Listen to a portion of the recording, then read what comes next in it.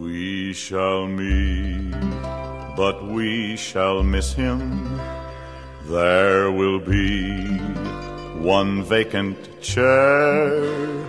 We shall linger to caress him while we breathe our evening prayer. When a year ago we gathered, joy was Welcome to the American Writers 100 Pages at a Time podcast. In each episode, I read about 100 pages of the works of great American writers while giving my thoughts, my comments, my reactions, and some historical context. Today, we're going to continue our look at the novels of Louisa May Alcott, in particular the Little Women trilogy. We've just finished up Little Women, and now we're beginning the second novel in the trilogy called Little Men. Its full title is Little Men, Life at Plumfield with Jo's Boys. Plumfield, by the way, is a school based on a set in the house that Jo Marsh inherited at the end of Little Women. In fact, if you read Little Women in the final chapter, it's revealed that she uses the school that she inherits as the foundation for a school. And they actually zip through a couple years of time in that final chapter showing how she sets up the school. So this is set a little bit in the future, 4 or 5 years into the future from the end of Little Women, and it shows this school up and running with a whole kind of community. And so what you have there are the students. Those are Jo's boys. So Jo's boys, and like the Little Men and the subsequent novel, Jo's boys, don't refer necessarily to her sons or to the children she's raising or with her husband, because there's a couple that she sort of adopted, and then there's the one she's had with her husband. That's not... Jo's boys is a broader meaning. It's the kids who go through her school. So she kind of takes ownership, and they become part of her family over the course of these two novels. This novel has a lot to tell us about education. It has a lot to tell us about independence, I think. In many ways, Little Women is a story about individualization and how these four girls achieve individualization. They all have their different characters and identities and different career paths, and that's kind of what's about. This novel, focusing on boys, is really much more about how they became independent and how they learned skills and how they're going to make it in the world. They're not going to face the same things that women face, and they have very different expectations of what's going to come of them, especially at this time in American history where there's pretty clearly defined gender roles. So here it's much more about independence. And in this sense, it's very much an American novel that has, I think, broad appeal. Not as many people obviously read it as read Little Women. Little Women has, of course, been filmed a lot more. A lot more people read it. It's much more popular. But Little Men, I think, has a lot to offer, too, as a novel. And I really enjoyed reading it for the first time for this podcast. So, Little Men was written and published in 1871. She wrote it very quickly. So the same year it was written, it was published. She wrote it to provide support for her nephews. Her brother-in-law died in the previous year, and she wanted to get some money and help support them, both emotionally, because the novel's about people like her nephew in a way. And it's about, and just for actual money, it seems. And the death of the brother-in-law is actually an important point in the novel, and Jo's brother-in-law actually does die by the end of the novel. As with Little Women, Alcott is drawing from her life, and often there's direct parallels. There's kind of a one-to-one correlation with a lot of characters in these stories, especially in Little Women, but the same kind of characters carry on in these novels, although they have backseat roles. Pretty much all the major characters from Little Women are still here, but they're kind of set in the backdrop. But some have important roles. Laurie certainly has still an important role. Meg, through her children, has an important role. Amy's there a little bit. Mr. Bear, and of course Jo. All these are characters from Little Women that are still around. But there's a whole new set of characters in these young boys and a few young girls who become part of the community of Plumfield and the community of this school, and they become part of the life of this town. And this, more not just really less than a town, it's the It's a school. This is an institution in its early forms. So Joe and Mr. Bear, her husband, are running this school called Plumfield out of this large house. The school has support from the neighbors, particularly the Lawrences. They're like the benefactors of the school, and they had a lot of money. And a theme in Little Women that we talked about in the previous episode, when we're looking at Little Women, was, I think it was the last episode 5 on Little Women. And that one, a theme there is like the proper use of money. And it's predating the Gospel of Wealth stuff we get from Carnegie by a couple decades, or at least 15 years or so. But there's still this idea that, what do you do for wealth? And the answer is it should be applied to some socially useful purpose. And this is actually done by the Lawrences in the sense that they basically prop up the school. It's not really clear how it makes much money because they accept rich kids, but they also accept a lot of poor kids and kids who don't have much to offer.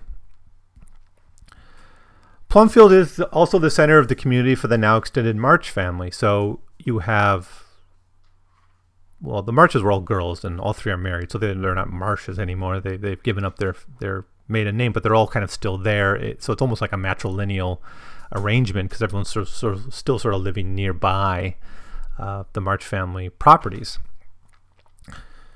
But you have the kids that Bear brings in to the family because he was taking care of a couple kids from his family, so kind of orphans.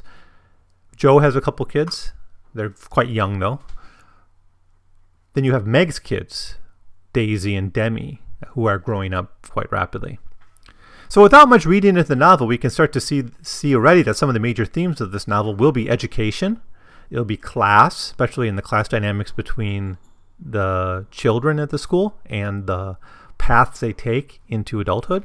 And it's also about community formation and how communities are sustained over a period of time.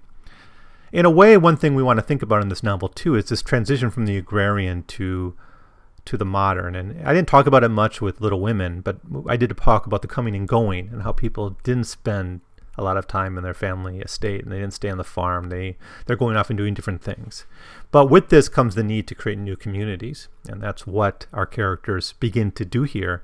And Plumfield becomes the center of identity in the final 2 novels of the Little Women trilogy, especially in Joe's Boys, the final novel, where you have the boys we meet in this novel coming back as adults, coming back to Plumfield and keeping Plumfield in their hearts and in their minds throughout their life. So this school becomes more than just a place where they learned. It became their foundation of their identity. Now, as the name suggests, the novel is about the development of the young men, of young boys into men. Now, like the first part of Little Women, Little Men covers a pretty short period of time, and it sets up the characters. And I talked about in the very first episode on Little Women how, in a way, although this is 3 novels, it's sort of like 2 novels or 4 novels, depending on how you count. The first part of Little Women is a short period of time and sets up the characters. The second part shows their transition into adulthood.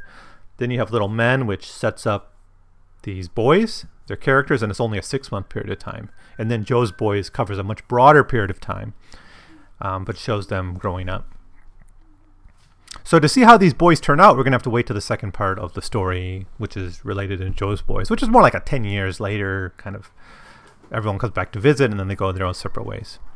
Now, the novel's titular characters are the students at Plumfield. Demi, the son of Meg, the children Mrs. and Mrs. Bear are caring for as well.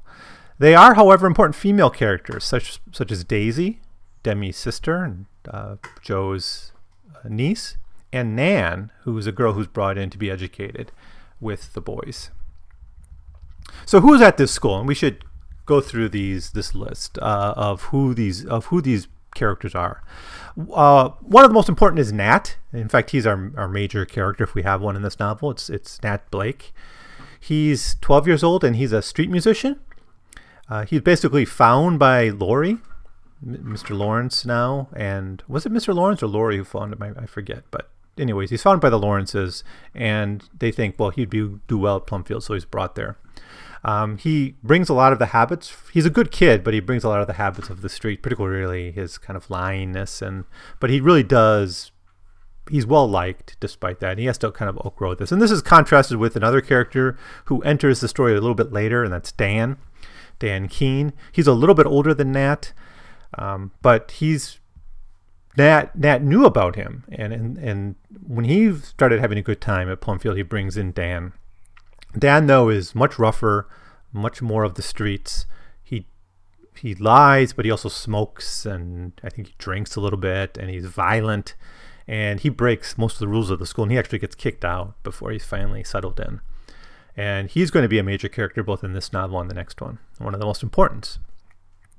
Who else do we have here? Demi Brooke and Daisy Brooke. These are the siblings, Meg's children. They're both 10 years old. They were twins. Demi is kind of mathematically inclined and kind of being an engineer. He's kind of bookish. Daisy's big struggle in this book has a lot to do with the fact that the boys don't really play with her and how she fits in this community of boys. And she's very much attached to her brother, though. It's a very tight family. They're twins, of course. Then I'm actually just looking at this list from Wikipedia. But I want to focus on the big ones first, the important ones. Okay, Nan Harding.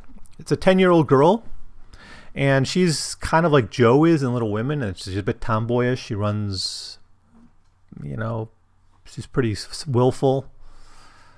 She's brought by Jo because Jo actually thinks that a female presence will do a lot to help the boys and to kind of civilize them a little bit.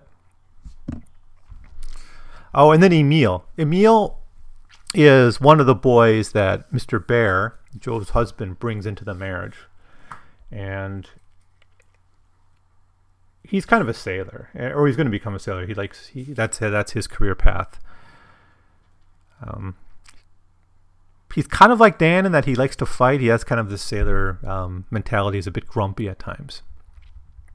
Those are the main characters that we get, and there's some other boys, which I guess Tommy is very important, especially because he's a good friend with Nat and Demi and Daisy. He's kind of a bit of a troublemaker too, but he's friendly. So he has a lot in common with Nat in that, he's a little rougher on the edges, but basically a good person deep down. Who else? There's a couple characters that don't get a lot of attention here in this novel, but I think it's interesting that she includes them. Like we have George, he's a fat kid. He doesn't like to exercise, but he's not really judged so much for that. It's not a thing so much that he's overweight. Like in a lot of stories would be like he'd be the token, he'd be like the fat kid or something, but he's not really presented that way here. So it's a little bit more of a sympathetic portrayal, although there's not much to work with analytically on that. In the same way, we have Dick Brown, who is physically handicapped, and we have a boy with a stutter, Dolly, and we have perhaps most fascinating is Billy Ward, who again is a character that Alcott sets up but doesn't do much with. And in fact, she kills him off. I think she kills off both Dick and Billy before Jo's boys. And it's kind of unfortunate that she did it because Billy was like a really smart kid when he was young. Like he started reading at a very young age, but he got pushed so hard he had like a nervous breakdown. And ever since then, like his development stopped, and he's been kind of like stuck at 6 years old. And I've heard about people having this, like that kids would sometimes develop normally, but then when they reach a certain age, they start to have a mental relapse or decline. It's like a genetic disability that gets kind of triggered later on in a kid's life, and it seems Billy has something like that.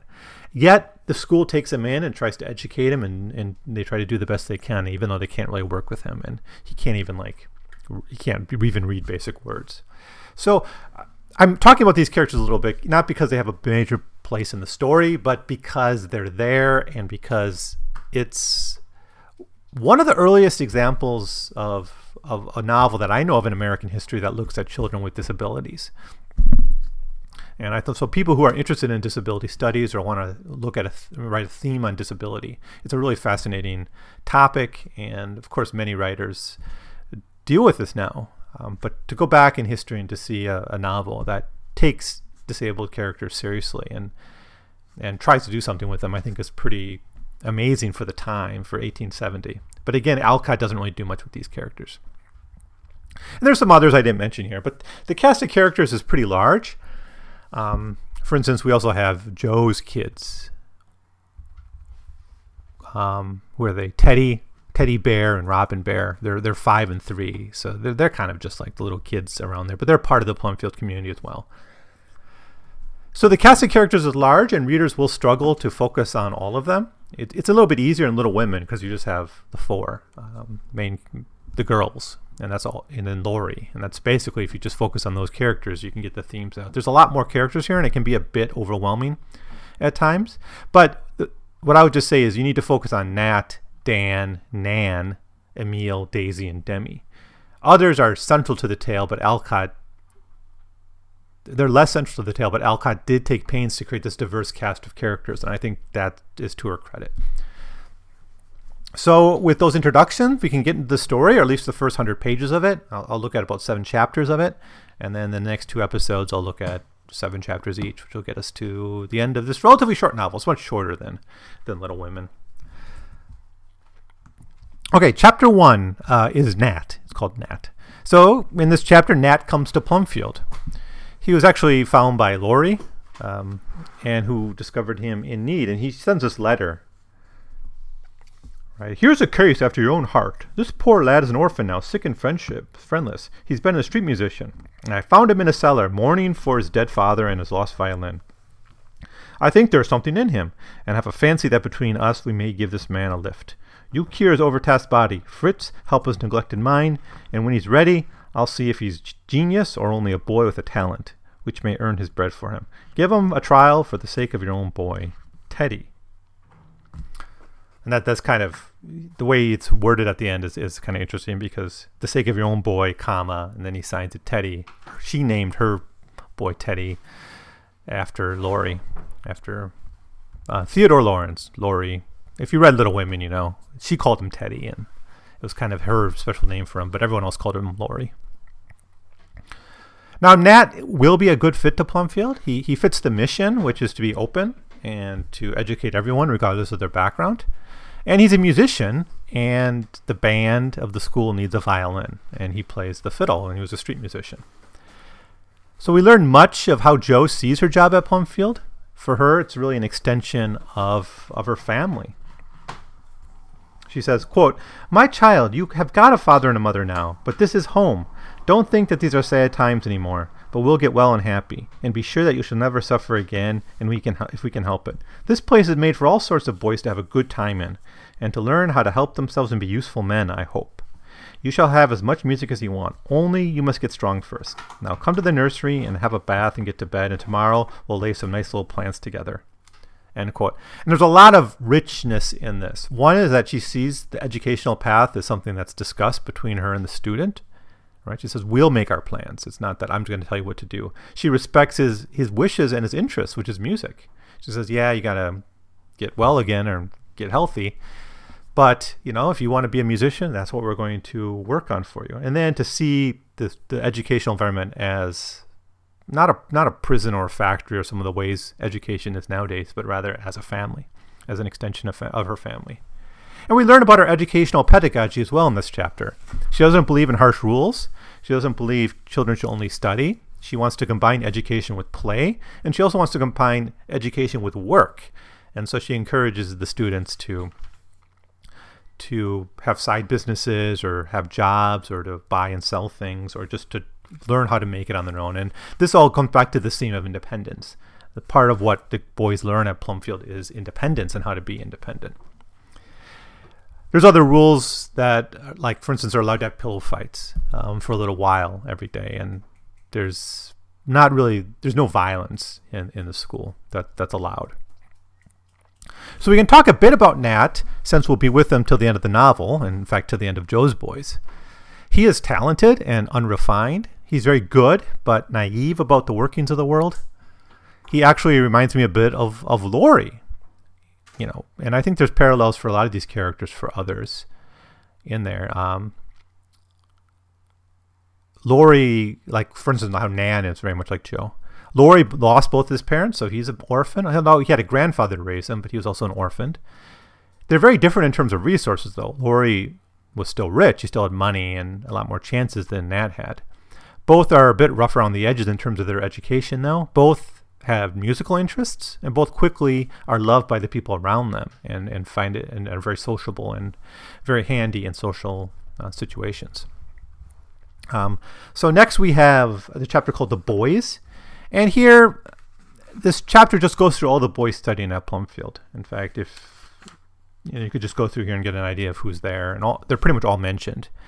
We already kind of did this, so there's no need to go back through it. But I do think Billy Ward does present a challenge here, because the child, he can't learn, and he's in a story about a school, and he can't really work either. He's just mentally not capable of doing what the other boys can do. He can't even really play. And I think Alcott introduces this character with disabilities in a very interesting way, but I don't know if she really knew what to do with him, and he just becomes a side character. And again, I just think that's so unfortunate and maybe a missed opportunity. And we can't expect Alcott to be outside of her time, obviously, and there's not that many people writing about people with disabilities, especially these types of disabilities.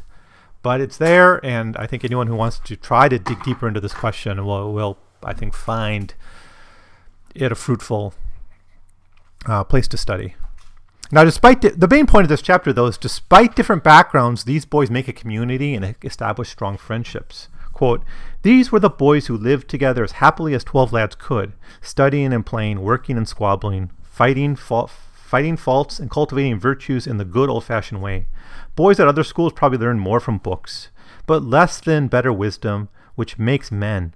Latin, Greek, and mathematics were all very well, but in Professor Baer's opinion, self-knowledge, self-help, and self-control were more important, and he tries to teach them carefully. People shook their heads sometimes at the idea, even while they owned that the boys improved wonderfully in manners and morals. But then, as Miss Jo said to Nat, it was an odd school." End quote. So and remember, Alcott's father wrote a book on education. I haven't read it, and maybe someone out there has read it and can comment on it, but it'd be really interesting to see how much of her father's ideas about education were filtered back into this novel. Our next chapter is Sunday. So it's pretty much just, I think it's the same day or the same week that Nat came. So the first few chapters are all around the same period of time. And it's really, it's Nat's first Sunday anyways. And the boys are supposed to go to church after their morning chores. Joe discusses with the newcomer Nat about the discipline and the rules of Plumfield. And rather than using violence, which is actually something that happened to Amy, if you remember back in Little Women, where they take her out of school because she's beaten by the teacher. Joe here in her school uses a kind of self-disciplinary method where she has a book. She's got a book with a page for each boy. And basically, if something bad happens, she sits down and talks with them about it and writes it in the book. And therefore, this book's like on the shelves, and the boys are supposed to feel ashamed or honored by what's in them about them, but no one else knows about it. It's kind of like their human resource file or something in a workplace, right? The boss knows and the worker knows, but maybe no one else really is aware of all the detail in there. It's a very moralistic view of child rearing and education, and Joe's focus and Professor Baer's focus is on self-cultivation, but it doesn't rely on external discipline, and it certainly doesn't rely on violence. Children are supposed to correct themselves out of the simple moral suasion and the fear of how others, particularly the people they respect and look up to, look at them. Now, Nat runs into one of his difficulties in that he lacks money. Each child has an animal at the school, but Nat has no money to buy one, and he has no benefactor who will buy one for him. So he wants to have an animal because there's like a garden and there's a farm. It's a rural school. So Tommy suggests that he can help him collect eggs, which is how he gets his money, right? They collect eggs from the chickens or whatever and then sell them for a little bit of money. And again, like starting on this theme of independence and learning how the world works and getting ready to enter the world, these two boys form a corporation called T. Bangs or Tommy Bangs and Company, of which Nat is now part of. Tommy also then shows Nat his secret play place where Demi and Daisy often come. And then Mr. Baer tells Nat a story. And it's kind of a basic story. very similar to the parable of the sower from the Bible. This idea that it's kind of it's a kind of applied to education though. I'll just read it. Once upon a time, there was a great and wise gardener who had the largest garden ever seen. A wonderful and lovely place it was, and he watched over it with his greatest skill and care, and raised all manner of excellent and useful things. But weeds would grow even in this fine garden. Often the ground was bad, and good seeds shown up would not spring up. He had many gardeners to help him. Some did their duties and earned the rich wages he gave them, and others neglected their parts and let it run to waste, which displeased him much. But he was very patient, and for thousands and thousands of years he worked and waited for his great harvest. This great gardener gave a dozen or so little plots to one of his servants, and told him to do his best and see what he could raise. Now this servant was not rich, nor wise, nor very good, but he wanted to help because the gardener had been very kind to him in many ways, so he gladly took the little plots and went to work. There were all sorts and shapes and sizes, and some were good soil and rather stony, and all of them needed care, for in the rich soil the weeds grew fast, and in the poor soil there were many stones. And then one of the kids asked, well, what grew there? And he says, flowers. Even the roughest, most neglected little bed had a bit of heart's ease or a sprig of minaret in it. One had roses, sweet peas, and daisies in it. Another had all sorts of curious plants in it, bright pebbles, a vine that went climbing up like Jack's beanstalks, and many other good seeds just beginning to sprout. For you see, this bed had been taken care of by fine old men who had worked the gardens all their life. Now, a couple things happen when this story is being told. One is Nat is being taught the word allegory, and that the story is an allegory. And then it's just a good window into the whole view of education, that each plot of land is like a boy or a student, and they have their individuality, and they're all going to develop in different ways. Now in the same chapter, Nat is revealed to be one of these more rough around the edge kind of plots because he doesn't have a lot of background knowledge. In fact, he doesn't even seem to know about Jesus, and the other boys have to teach him about Jesus. It is Sunday after all, and there's religious tasks for the kids to pursue. Chapter 4, Stepping Stones. So the next day, it's a Monday, Nat is very nervous about starting school because he knows he's too far behind and he won't be successful. Mr. Bear assures him that he is brilliant in his own way and that all children have weaknesses that need to be overcome.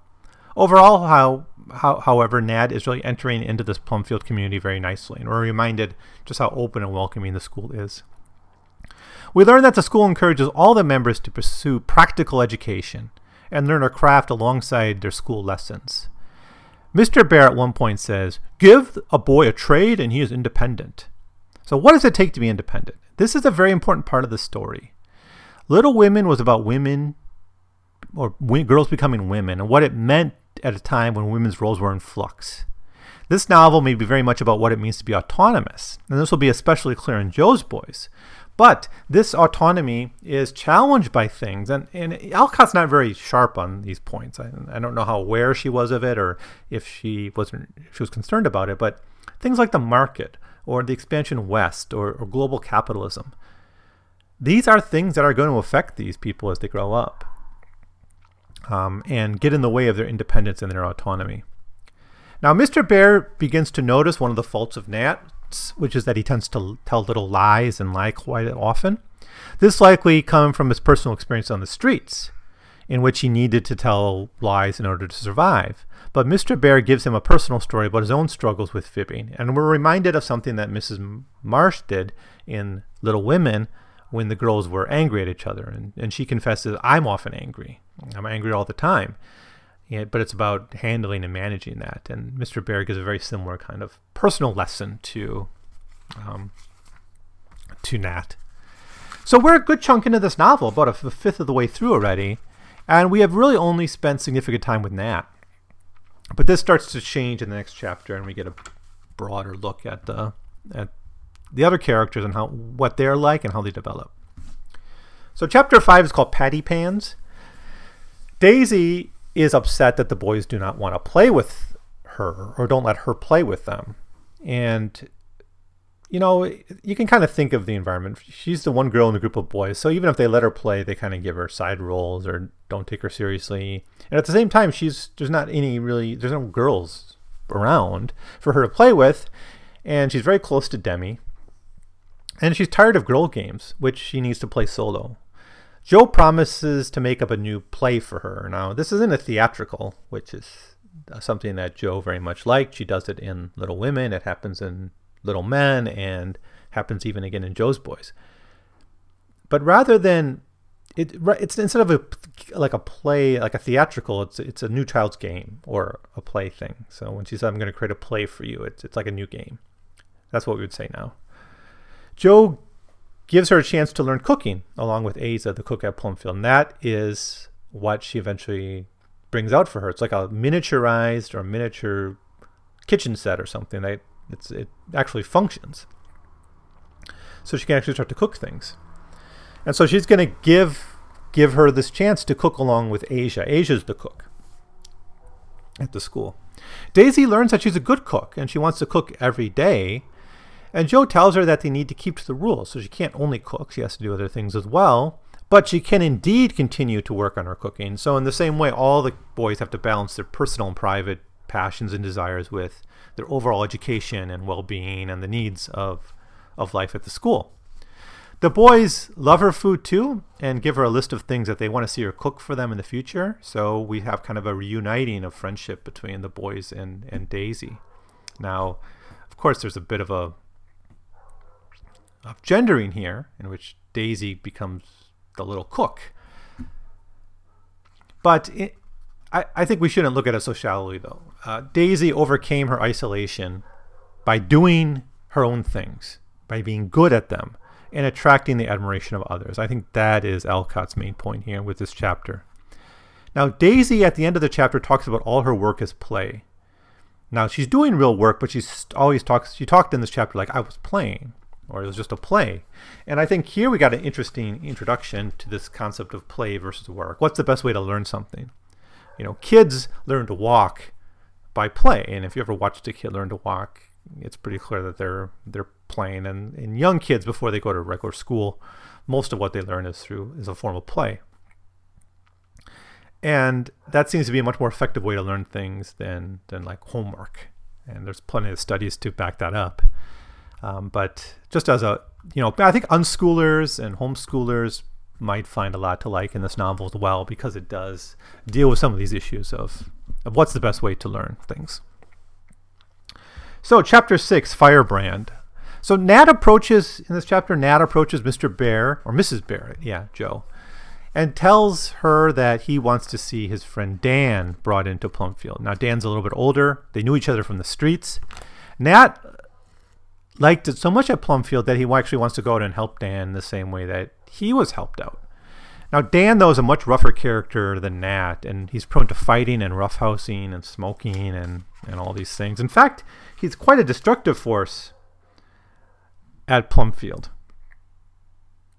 And Miss Joe and Mr. Bear both eventually lose their patience with him. Mr. Bear tries to talk to him about the free environment at Plumfield and says that you can't really let this devolve into anarchy. He says, "As I never expected to have any at Plumfield," talking about rules. This was rules against bullfighting. So I never expected to have any at Plumfield. I never did make such a rule. But one of the first and most important of our few laws is the law of kindness to every dumb creature on the place. I want everyone and everything to be happy here, to love and trust and serve us as we all try to love and trust and serve them faithfully and willingly. I have often said that you are kinder to the animals than to any of the boys, and Mrs. Bear liked that trait in you very much because she thought it showed a good heart. But you have disappointed us in that, and we are very sorry, for we hope to make you quite one of us. Shall we try again?" And then he agrees to. But eventually Dan leaves Plumfield, and he has to be kicked out because of his bad behavior. He keeps failing at all the rules, and then he's gone, and then they get word back that he's disappeared. He's kind of run away from wherever he was. Now Dan will come back, so don't worry. But for now, he's not working his way into the Plumfield community the way Nat did. And then chapter 7, Naughty Nan. So in this chapter, Joe gets the idea of welcoming girls to the school, partly as a companion for Daisy, which has already been established as a need in the earlier chapter. But it's also, she thinks, to tame the boys, she hopes. The girl they want to bring in is Annie Harding, or Nan. She's very free-spirited, like Jo was. She wants to be the equal of boys, and she doesn't see a gendered difference. She's really good for the school because she is a bit tomboyish, and her father has trouble managing her after her mother died. So the father kind of wants to get rid of her and send her off to school. And the boys, though, initially doubt that Nan has much to offer their play, but she quickly proves them wrong, and they end up liking her. So, quote, "Little Nan was quick to feel the new atmosphere, to enjoy it, and show that it was what she needed, for this little garden was full of sweet flowers, half hidden by the weeds, and when kind hands gently began to cultivate it, all sorts of green shoots sprung up, promising to blossom beautifully in the warmth of love and care, the best climate for young hearts and souls all the world over." Right, so that does it. That's the first 100 pages of Little Men. We're already a third of the way through this relatively short novel. And it doesn't seem that much happened, but actually we have a lot of themes that we can talk about. One certainly is diversity. We have a very diverse group of kids. There's not really racial diversity here, but there is diversity of backgrounds. There's rich kids and poor kids and troublemakers and, kids with disabilities. So there's kids from different areas, urban and rural kids. So it's a really nice window into that. And we have people of different ages interacting in ways not always as teacher and student, right? Like the way they interact with Asia, for instance. I didn't say much about her, but Asia's the cook, and they interact with her as well. So it's not all just this kind of top-down teacher-student relationship. Certainly independence is a big theme in this novel. It's how to become an independent person, and what does that take? And it takes skills, it takes self-reliance, it takes confidence, self-esteem, and self-actualization, at least according to Alcott. We have the theme here of work and play, right? And tied to that, I guess, is education and play. So let's throw those all together: work, play, and education, and how they all fit together. Is the best way to get an education through play or through work? Is the best way to learn a craft, to learn your job through play or through education? Like all the things these boys end up doing start out as play. Emil, who we'll learn more about later, wants to be a sailor, and he plays sailor. Nat wants to be a musician, and he loves playing the fiddle. Dan eventually goes west, and he's a much more complex, interesting character, but is rooted on how they are as kids and their desires and their play that they do as kids. So another theme certainly is class and poverty, especially with the characters of Nat and Dan. Classes here interact in a pretty harmonious way, so it's not a novel of class conflict in the way a lot of things we looked at in this podcast have been, like Norris and Steinbeck and Jack London.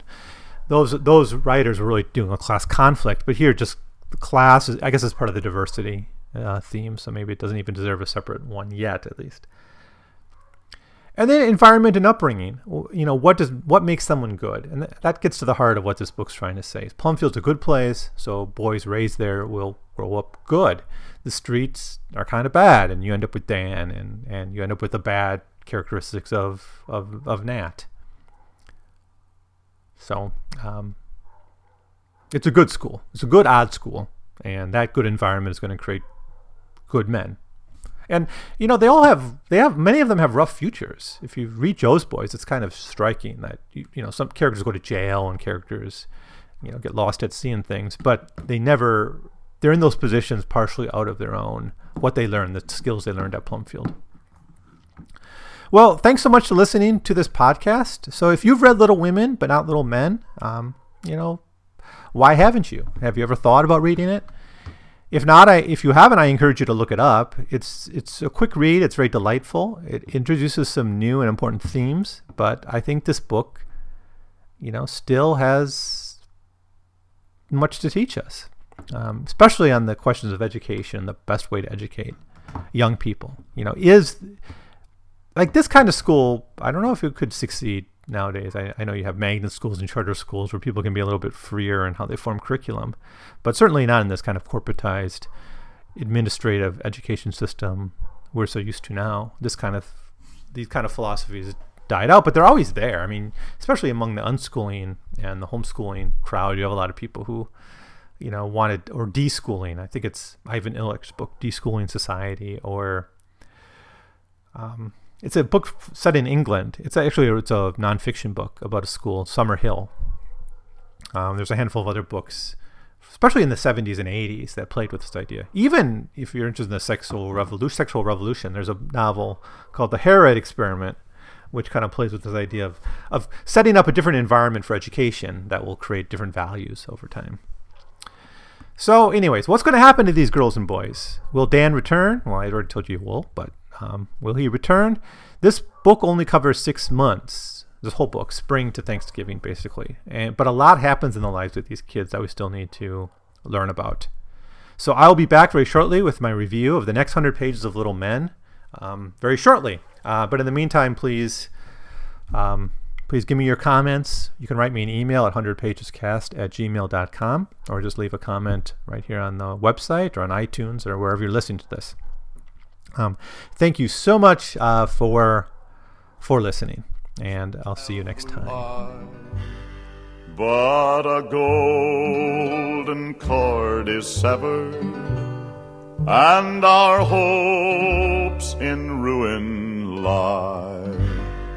We shall meet, but we shall miss him. There will be one vacant chair. We shall live